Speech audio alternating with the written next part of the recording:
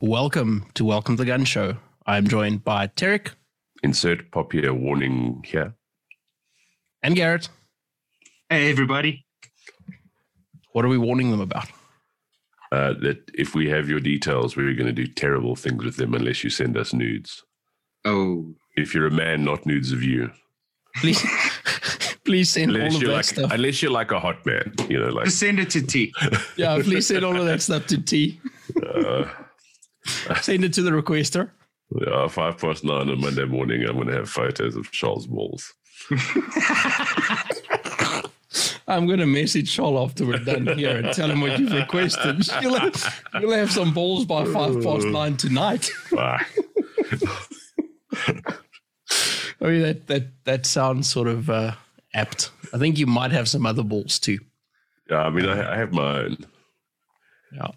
Like the King of the Arrows has been listening to a lot of the episodes, so. Sorry, Jan. You might see that too. If you're going to send those out, be kind, resize the images down so that it doesn't take T half an hour to download them. Exactly. Because it's disappointing when it takes half an hour to download when you know you're just going to delete it immediately.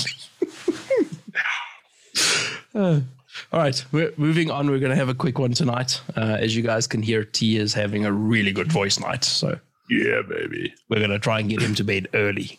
So fuck, we are at an end. A little bit of admin. We're going to try and keep it really short this week. Again, thank you very much to Zero Mic, proud sponsor of the show. You guys know the drill. Get to the website, Audio Bullets. Unfortunately, the level 4 has been moved out a little bit, which means that the bullet you bought for shooting the match should now be going towards practice. And then you'll have to reorder some to get your stuff made for when the match happens in October, I believe. Next minute. End of October. I don't have the date, but the submission date for firearms bill objections has been extended. I'll have that in the show notes once I find it. Still, please don't wait. Please get the stuff in immediately if you haven't already. If you're listening to this and you haven't yet, you would have missed the original one, so I can fix that. If you have, the police have been forced to, or the Secretariat has been forced to release the VITS report that they and Gun Free South Africa keep referencing. Let's just say that when you have the entire VITS report, not just the lines they like to reference, it's 180 degrees opposed to the point they've been making. One of the conclusions is simply that more gun control is not the answer, better policing is the answer. So if you have made a submission, make another submission based on what's in the VITS report. There you go. Get on that, people. Again, thanks to the guys who have been supporting the Drill of the Month. The guys have been submitting their drills. Excellent stuff. Again, thanks to the sponsors there, Zero Mic Bullets, Flatpack Alpha, and then Shooting Stuff for having that awesome offer of going in their range. They'll provide you with a timer if you need one. They'll provide you with a target, 15 minutes in and out, shoot the drill, get it submitted. Fantastic stuff. T-Bag, you have 97 more things to say? Nexus Pro, Nexus Pro, Nexus Pro, Nexus Pro, Nexus Pro, Nexus Pro. I want to interrupt him there because he's going to wear his voice out. Thanks to... so that's 97 more to go, T. Oh, fuck. 97's going along. 97. Connors is going to be so happy. It's not the Rona, by the way. That's not the Rona. I'm a bit slow at the moment. Sorry. I can prompt you. Yes, do that. Thank you very much to the guys at Rocksteady Gear for... Oh, yes.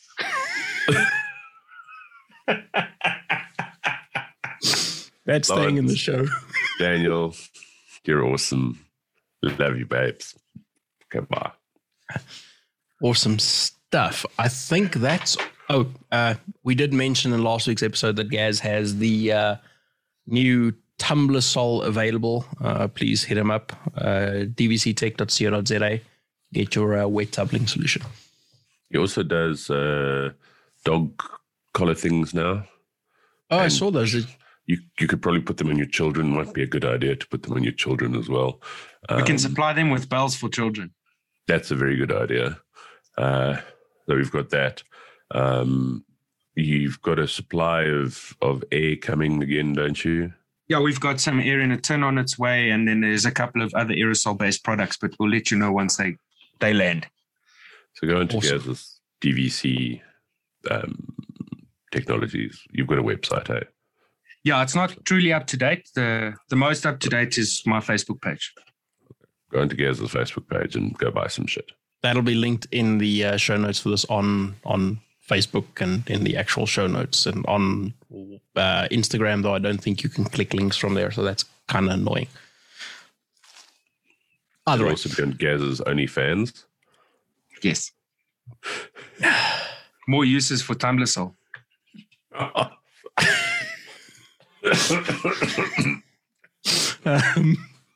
Moving along swiftly from that sort of line of things, because we're doing a little short episode tonight, there is something that I want to talk about with the other two hosts.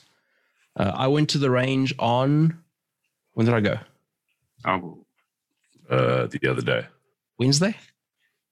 Yeah, I think it was Wednesday or Tuesday evening, wasn't it? I think it may have been Tuesday, wasn't it?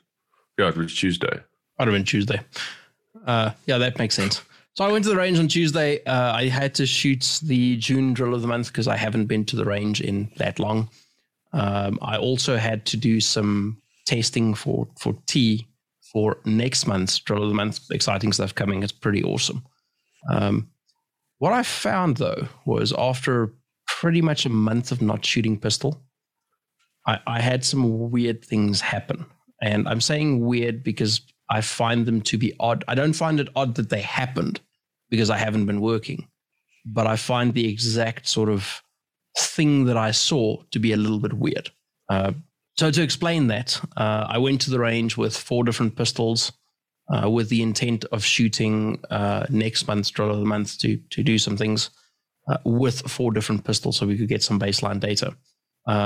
Started off shooting this June's drill of the month with my carry gun, then moved into 3 other pistols, and then went back to my carry gun to shoot Derek's new roll.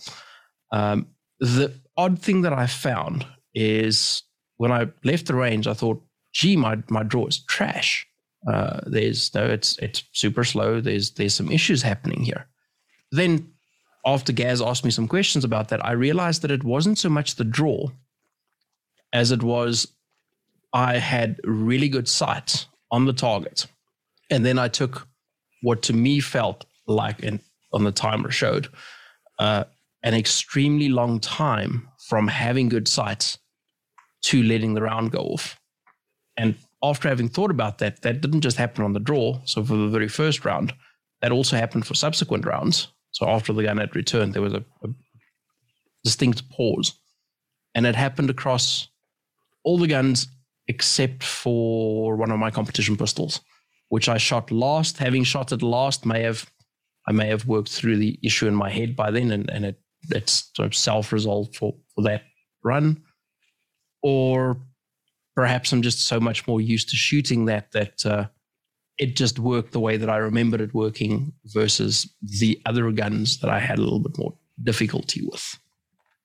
So I think, and this is just a theory, I think there's sort of threefold things happening. I think that a small part of it is what you just mentioned. Now, I think the last pistol you should have shot seriously was one of your competition guns. You haven't shot for a while, so that's kind of the most recent thing in your memory bank, and it's the thing you shoot the most. So it's the thing you've got the most sort of myelin built around running. So I think that's part of it. I also think your times, jokes aside, were not total dog shit. They weren't what we expect from you. They weren't a dog show. So I think a big part of it as well, or at least a reasonable part of it, is there's that sort of perception of this is taking forever.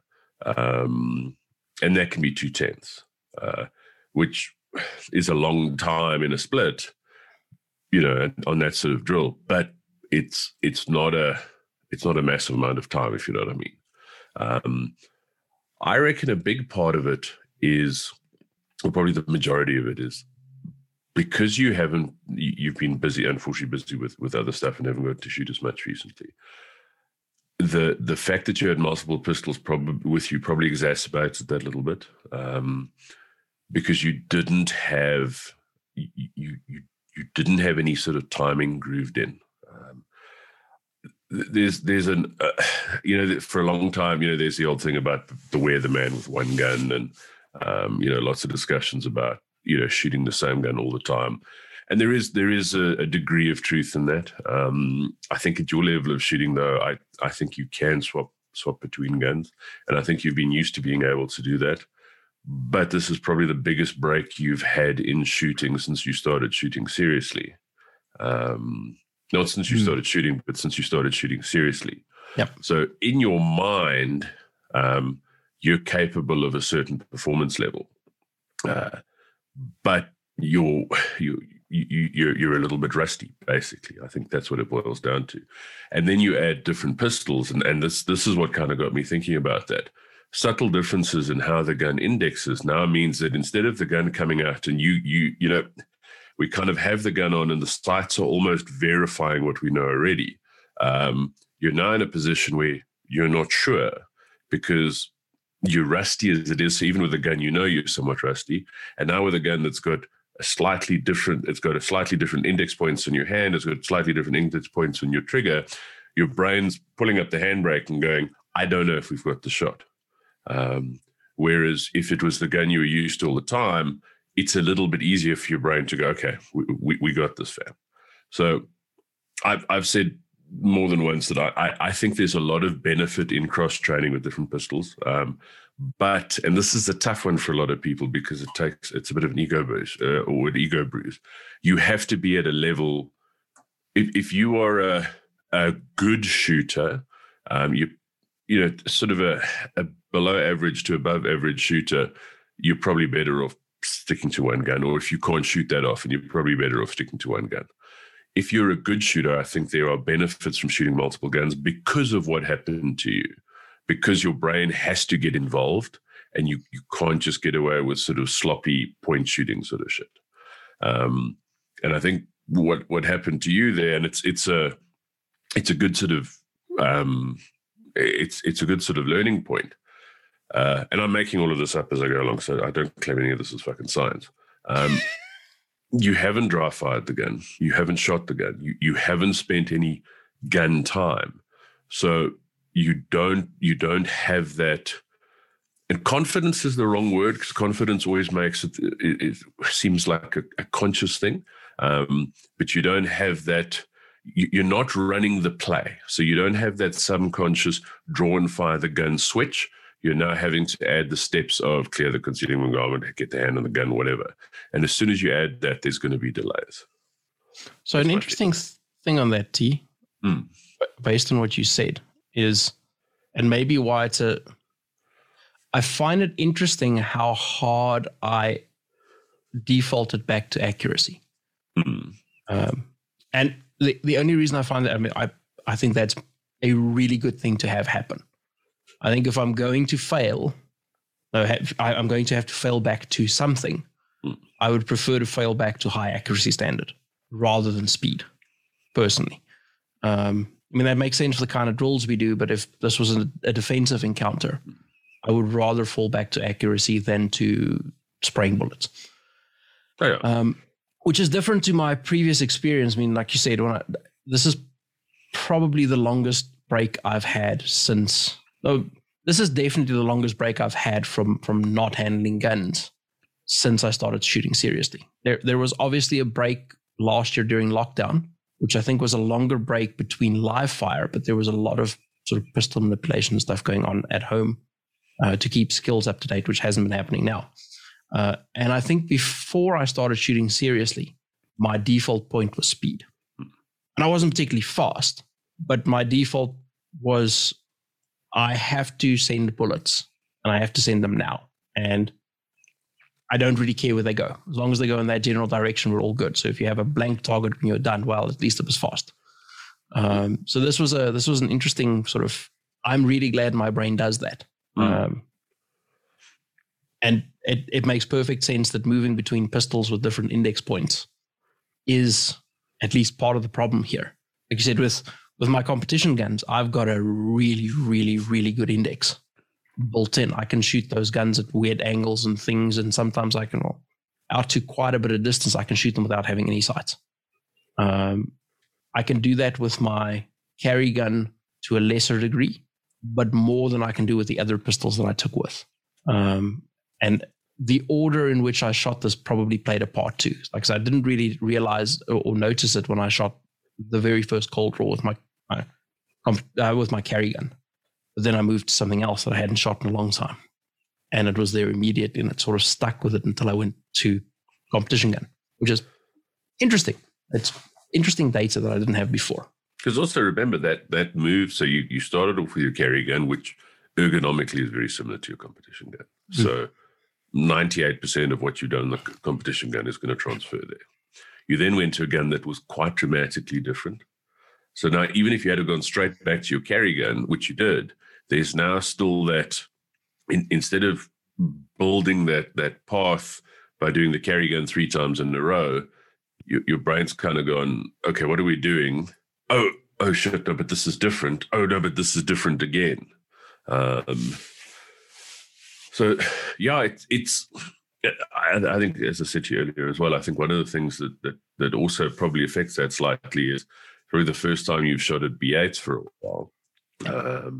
And the B8s require a pretty serious accuracy standard, and they suck you into wanting to try and shoot X's and 10s and that sort of thing, which is good. But I think that might have, you may have found if you had have done a bull drill, you may not have had quite the same thing. You may have found yourself overrunning your headlights.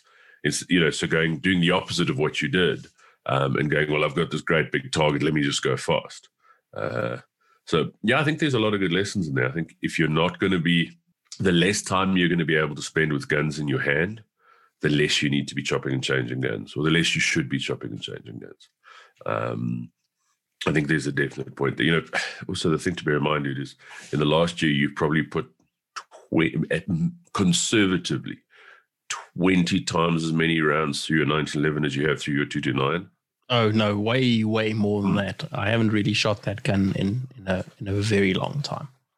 So there's that as well. There's that.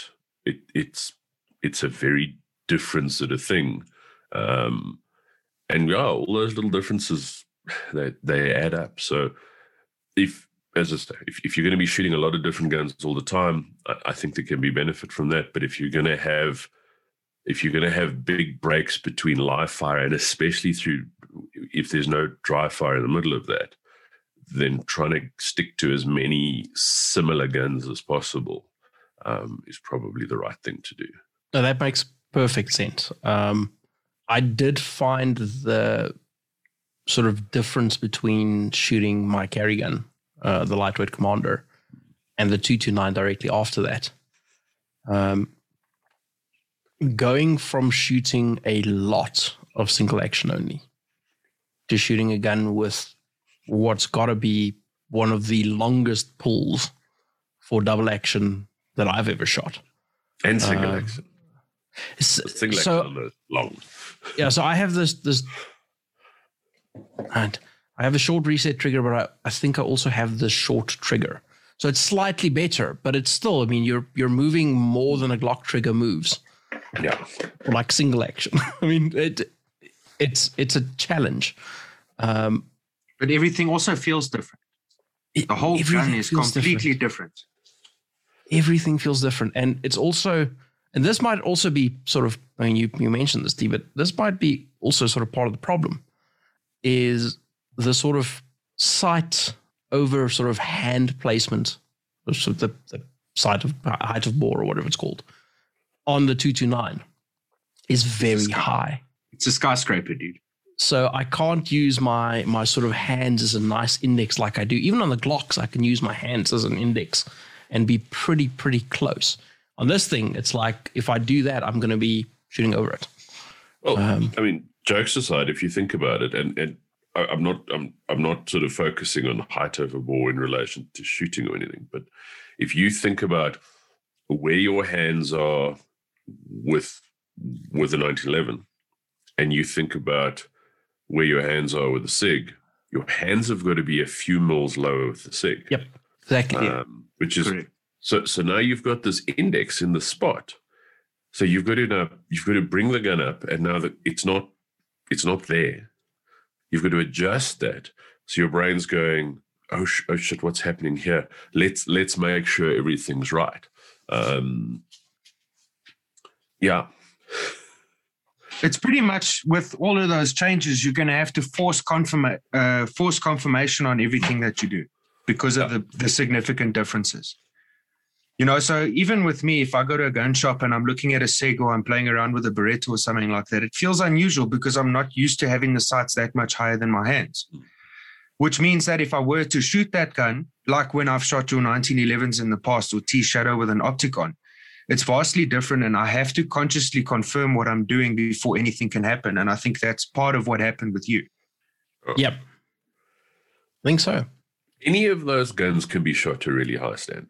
Correct, yeah. You know, it's not, 1911s are easier to shoot well than most things. But at SIG 229, it's the hardest of those to shoot to a high level, but it's a gun that can be shot to a very high level.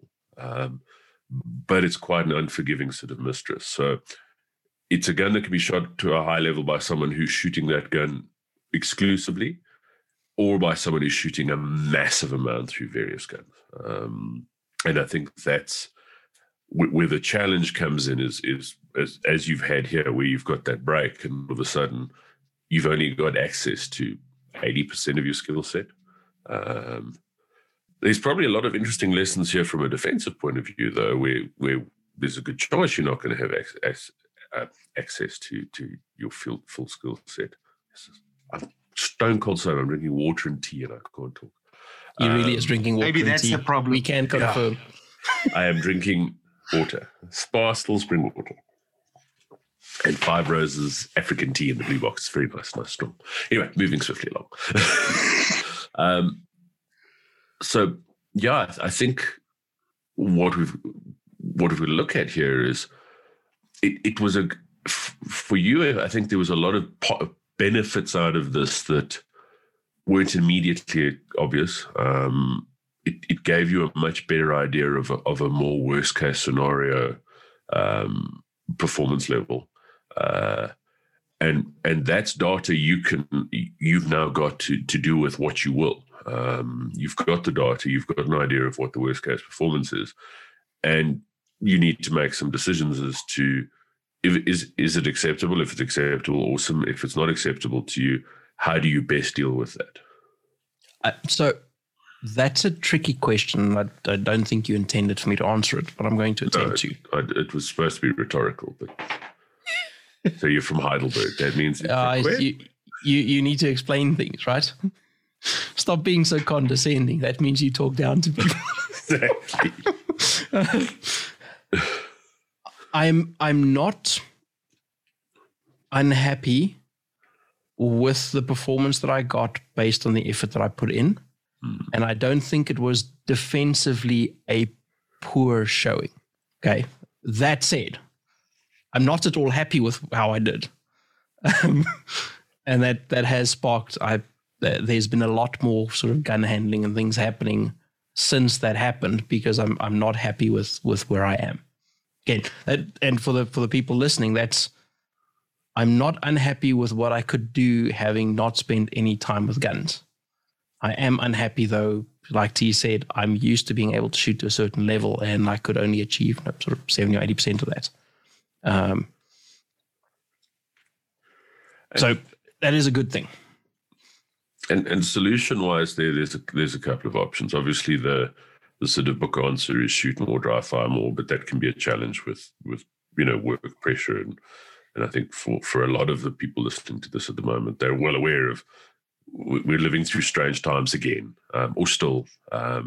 It's gotten stranger more recently. So it may not be an option to go, well, fuck, I'm going to find an hour a day or 30 minutes a day to dry fire, because that's may not be available. And, people can go on about, find the time. And sometimes the correct response to that is fuck off, because that might be time that you could be making money. But what you can do is you might be able to find 5 minutes, or what you can do is you might be able to find time to unload one of your competition guns, make sure it's super duper deadly unloaded. And while you're sitting at your desk, finger fuck it. Because I'm firmly of the opinion that a time with a gun in your hand improves you. Not as much as doing a proper dry fire session, but time with that gun in your hand will make you better with it than not touching it.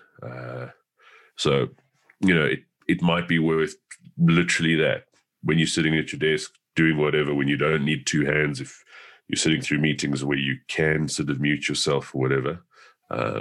It's not always a good idea to go and point customers on Zoom, but find that time. And if you're listening to this and you work in an office or whatever, see if you can literally find 5 or 10 minutes to take the gun out. I think one of the biggest mistakes people have made is they've gone, well, like Gaz dry fires for 2 hours a day, and he shoots 4 times a week, and he worships the sun god on a Thursday, and they go, well, I've got to do that, or I've got to do nothing. And it's those two extremes that get stupid. It's not black and white. It's not a case of go the whole hog, or you just do nothing. It might be a case literally of when you get up in the morning, do a couple of practice draws. When you're sitting at your desk, spend a little bit of time dealing with a gun. Sit there and insert an empty magazine, or flick the safety on and off, or dry fire in a safe direction, or anything. Be careful that you don't get complacent and you accidentally pull out the carry gun and thwack a TV or something. And if you do that, film it for us. But so make sure the gun's always pointing in a safe direction. Be aware of the 4 rules, but play with your gun. Not in a I don't know about you. I was brought up by my grandfather, who told me we never play with guns. But he also told me not to get tattoos, and yet here we are. But play with your gun in a safe way. So have that gun in your hand, and Vogel's famous for that. He has guns all over the place and will walk around from room to room with a gun in his hand, kind of. So it's not just that time for sort of formal dry fire, which is, I think, almost as good as live fire. Sorry, Steve, sorry, Gaz, I still think live fire is better than dry fire, but it's not as good as formal dry fire time. But it's a hell of a lot better than nothing time. So I think there's a lot to be said for that if you can.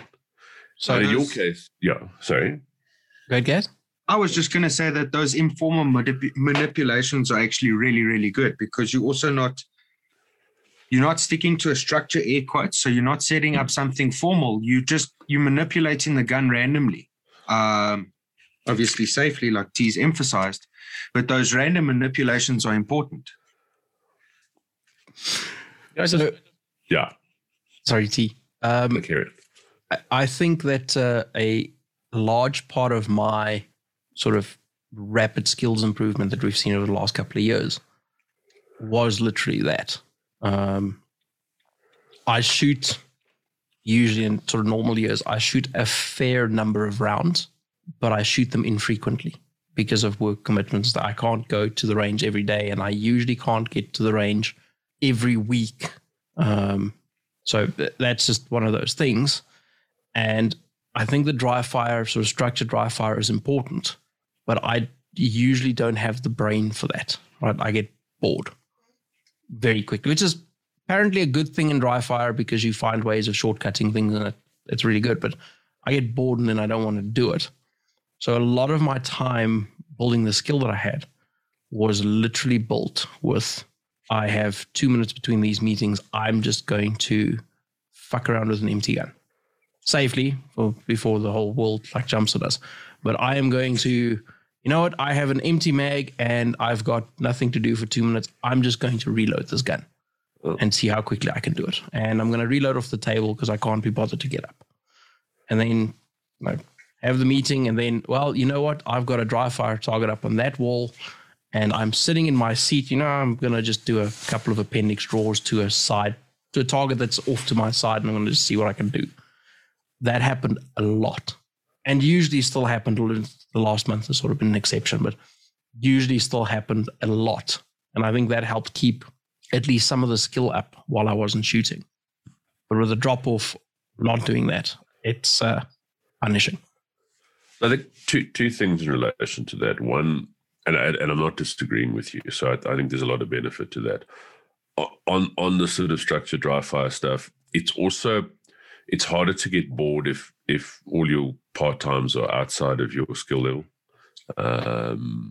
I find for me anyway, it's easy to be engaged if I'm fucking chasing shit. If you have to chase, yeah.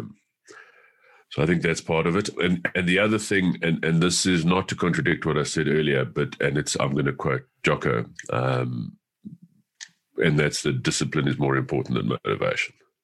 Yeah. Sometimes you just got to fucking do it. I'm fairly sure Gaz doesn't wake up every morning and go, whoopee fuck, I'm looking forward to going to dry fire. Or even sometimes he doesn't go, whoopee fuck, I'm looking forward to going to the range to shoot. This is work. But he does it. So there has to be a little bit of a degree of ass kicking of yourself and going, I'll punch a 5-minute hole here, or I'll do something, even if it's just that fuck around, but I'll do something as opposed to nothing. And maybe this was a little bit of an audit as well, and a little bit of a gut check to go, shit, this is what I could lose in a month. And it's probably going to end up taking more than a month to get back to where you were a month ago now, which is cuck. Yeah, that time lost isn't... it's not day for day to get it back. It's going to take, it's like unlearning a bad habit with firearms. It's going to take you significantly longer than it took to get the bad habit, to get rid of it. So that makes sense. Yeah. I agree with sort of Jocko's thing about discipline being more important than motivation. It doesn't mean that I always do it. I don't mean either. Evidence, but I also have no interest in getting up at 4:30 in the morning. What did you say?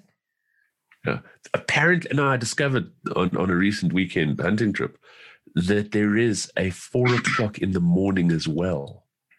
Are you sure? That sounds like bullshit. I'm going to get my tinfoil hat because I think you're telling me stories now.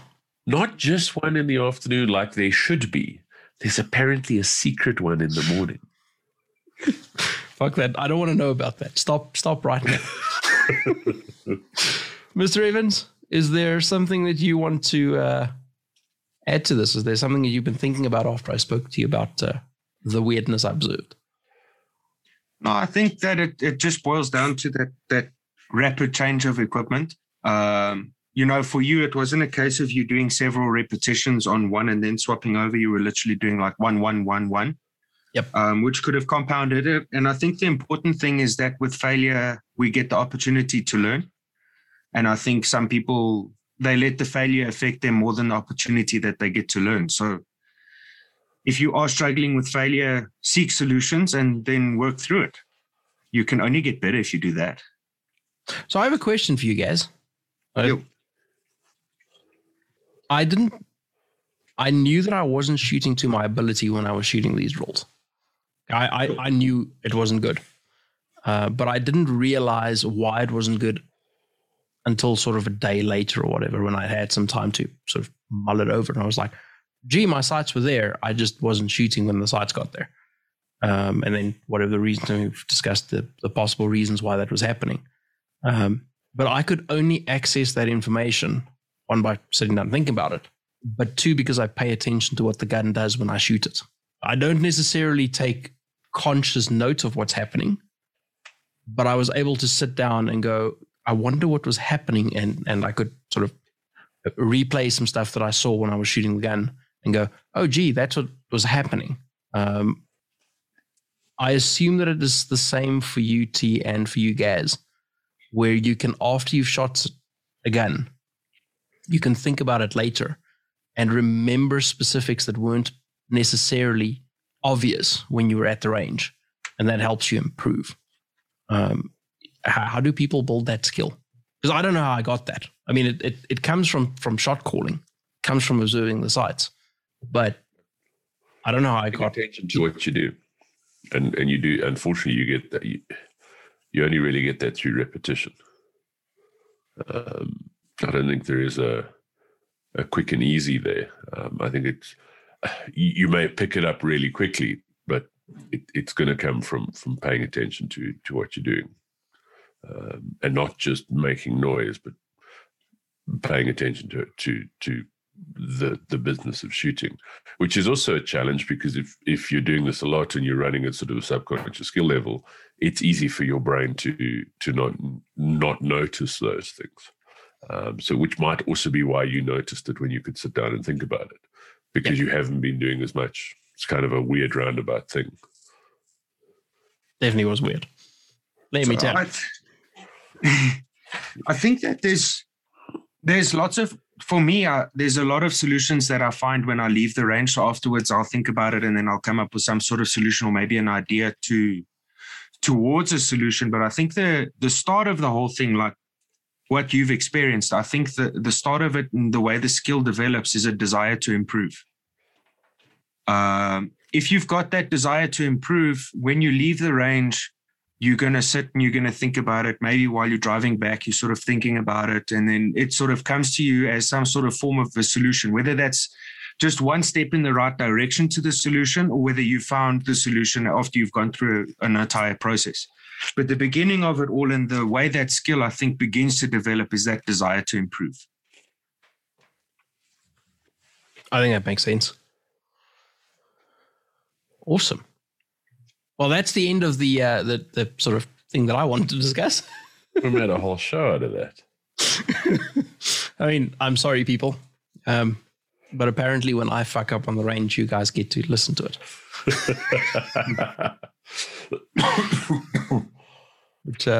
But, T-Bag's dying.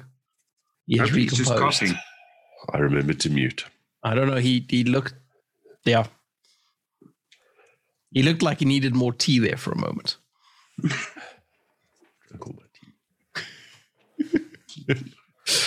Well, I hope you guys will find that useful. I hope that there was something in there that sort of sparks an interest in you and makes you want to go and experience some of these things for yourself to learn from them. Unfortunately, some of these things are a little bit of a gut punch compared to what you're used to when they happen.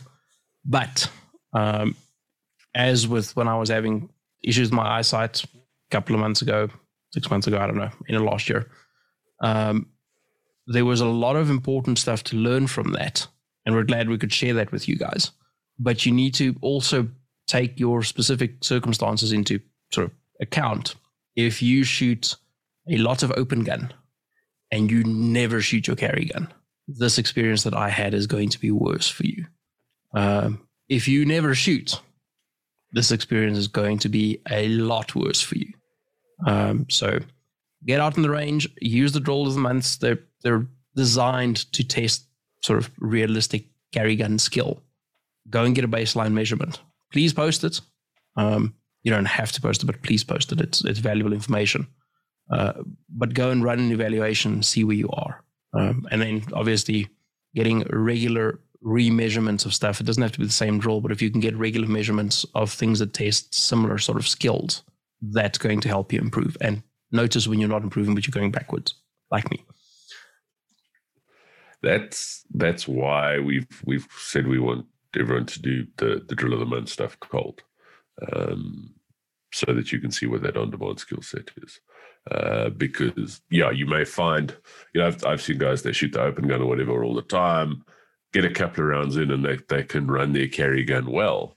But sometimes it takes a little bit of a groove in, and that's often not from a draw or anything like that. So that's that's why we kind of have gone with the drills we have for the drill of the month, and also why we want you to do them cold. And that's why they're not 25-meter groups, which is a useful skill, but it's not what we're looking at here. Talking about the drill of the month, the July one, it is still a bit of a work in progress, but I would really appreciate it if as many of you as possible could do the drill, and then give us some feedback on your times and that. We've set sort of a standard at the moment that I think none of the levels are going to be easy, but the entry levels should be doable.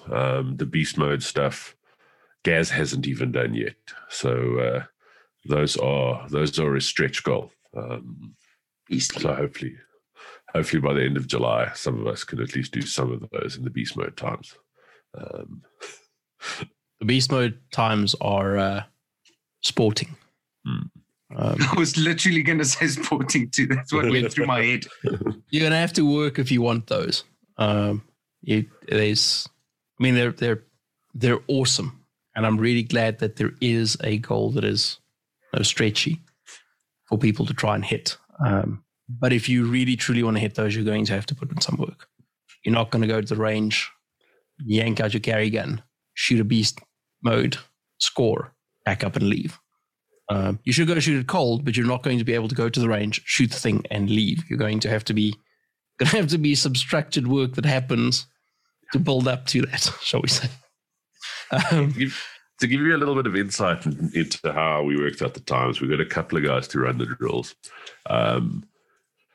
And then I obviously looked at some sort of similar time standards on similar drills, bearing in mind, though, that we're using a B8 and not a full 8-inch circle, which makes a dramatic difference. And it's only the 9 and then on the B8, because that's all that really counts. The higher grade times, I took the best scores of any of the guys who ran it and sort of rounded them down. So if they ran something in a 203, we made it a 2. The beast mode times, I just knocked a whole lot of time off. So I haven't seen anyone actually do the beast. I think I've done a beast mode run on like something arbitrary. Hang on a second. Sorry, I didn't have time to mute there. All good. This is what you call dedication to your craft. So the beast mode times, I've not seen anyone do them yet. So if you go out, if you can do the beast modes off the bat, awesome, well done. Michael, just make sure that your distances are correct. But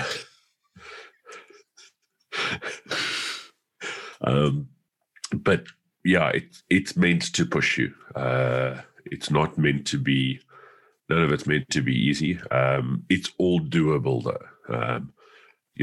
And I used a sort of the high school scoring system we had when I was in school, the lower grade, higher grade, standard grade, not in that order though, but just as something to call it. So the lower or the higher par times are doable.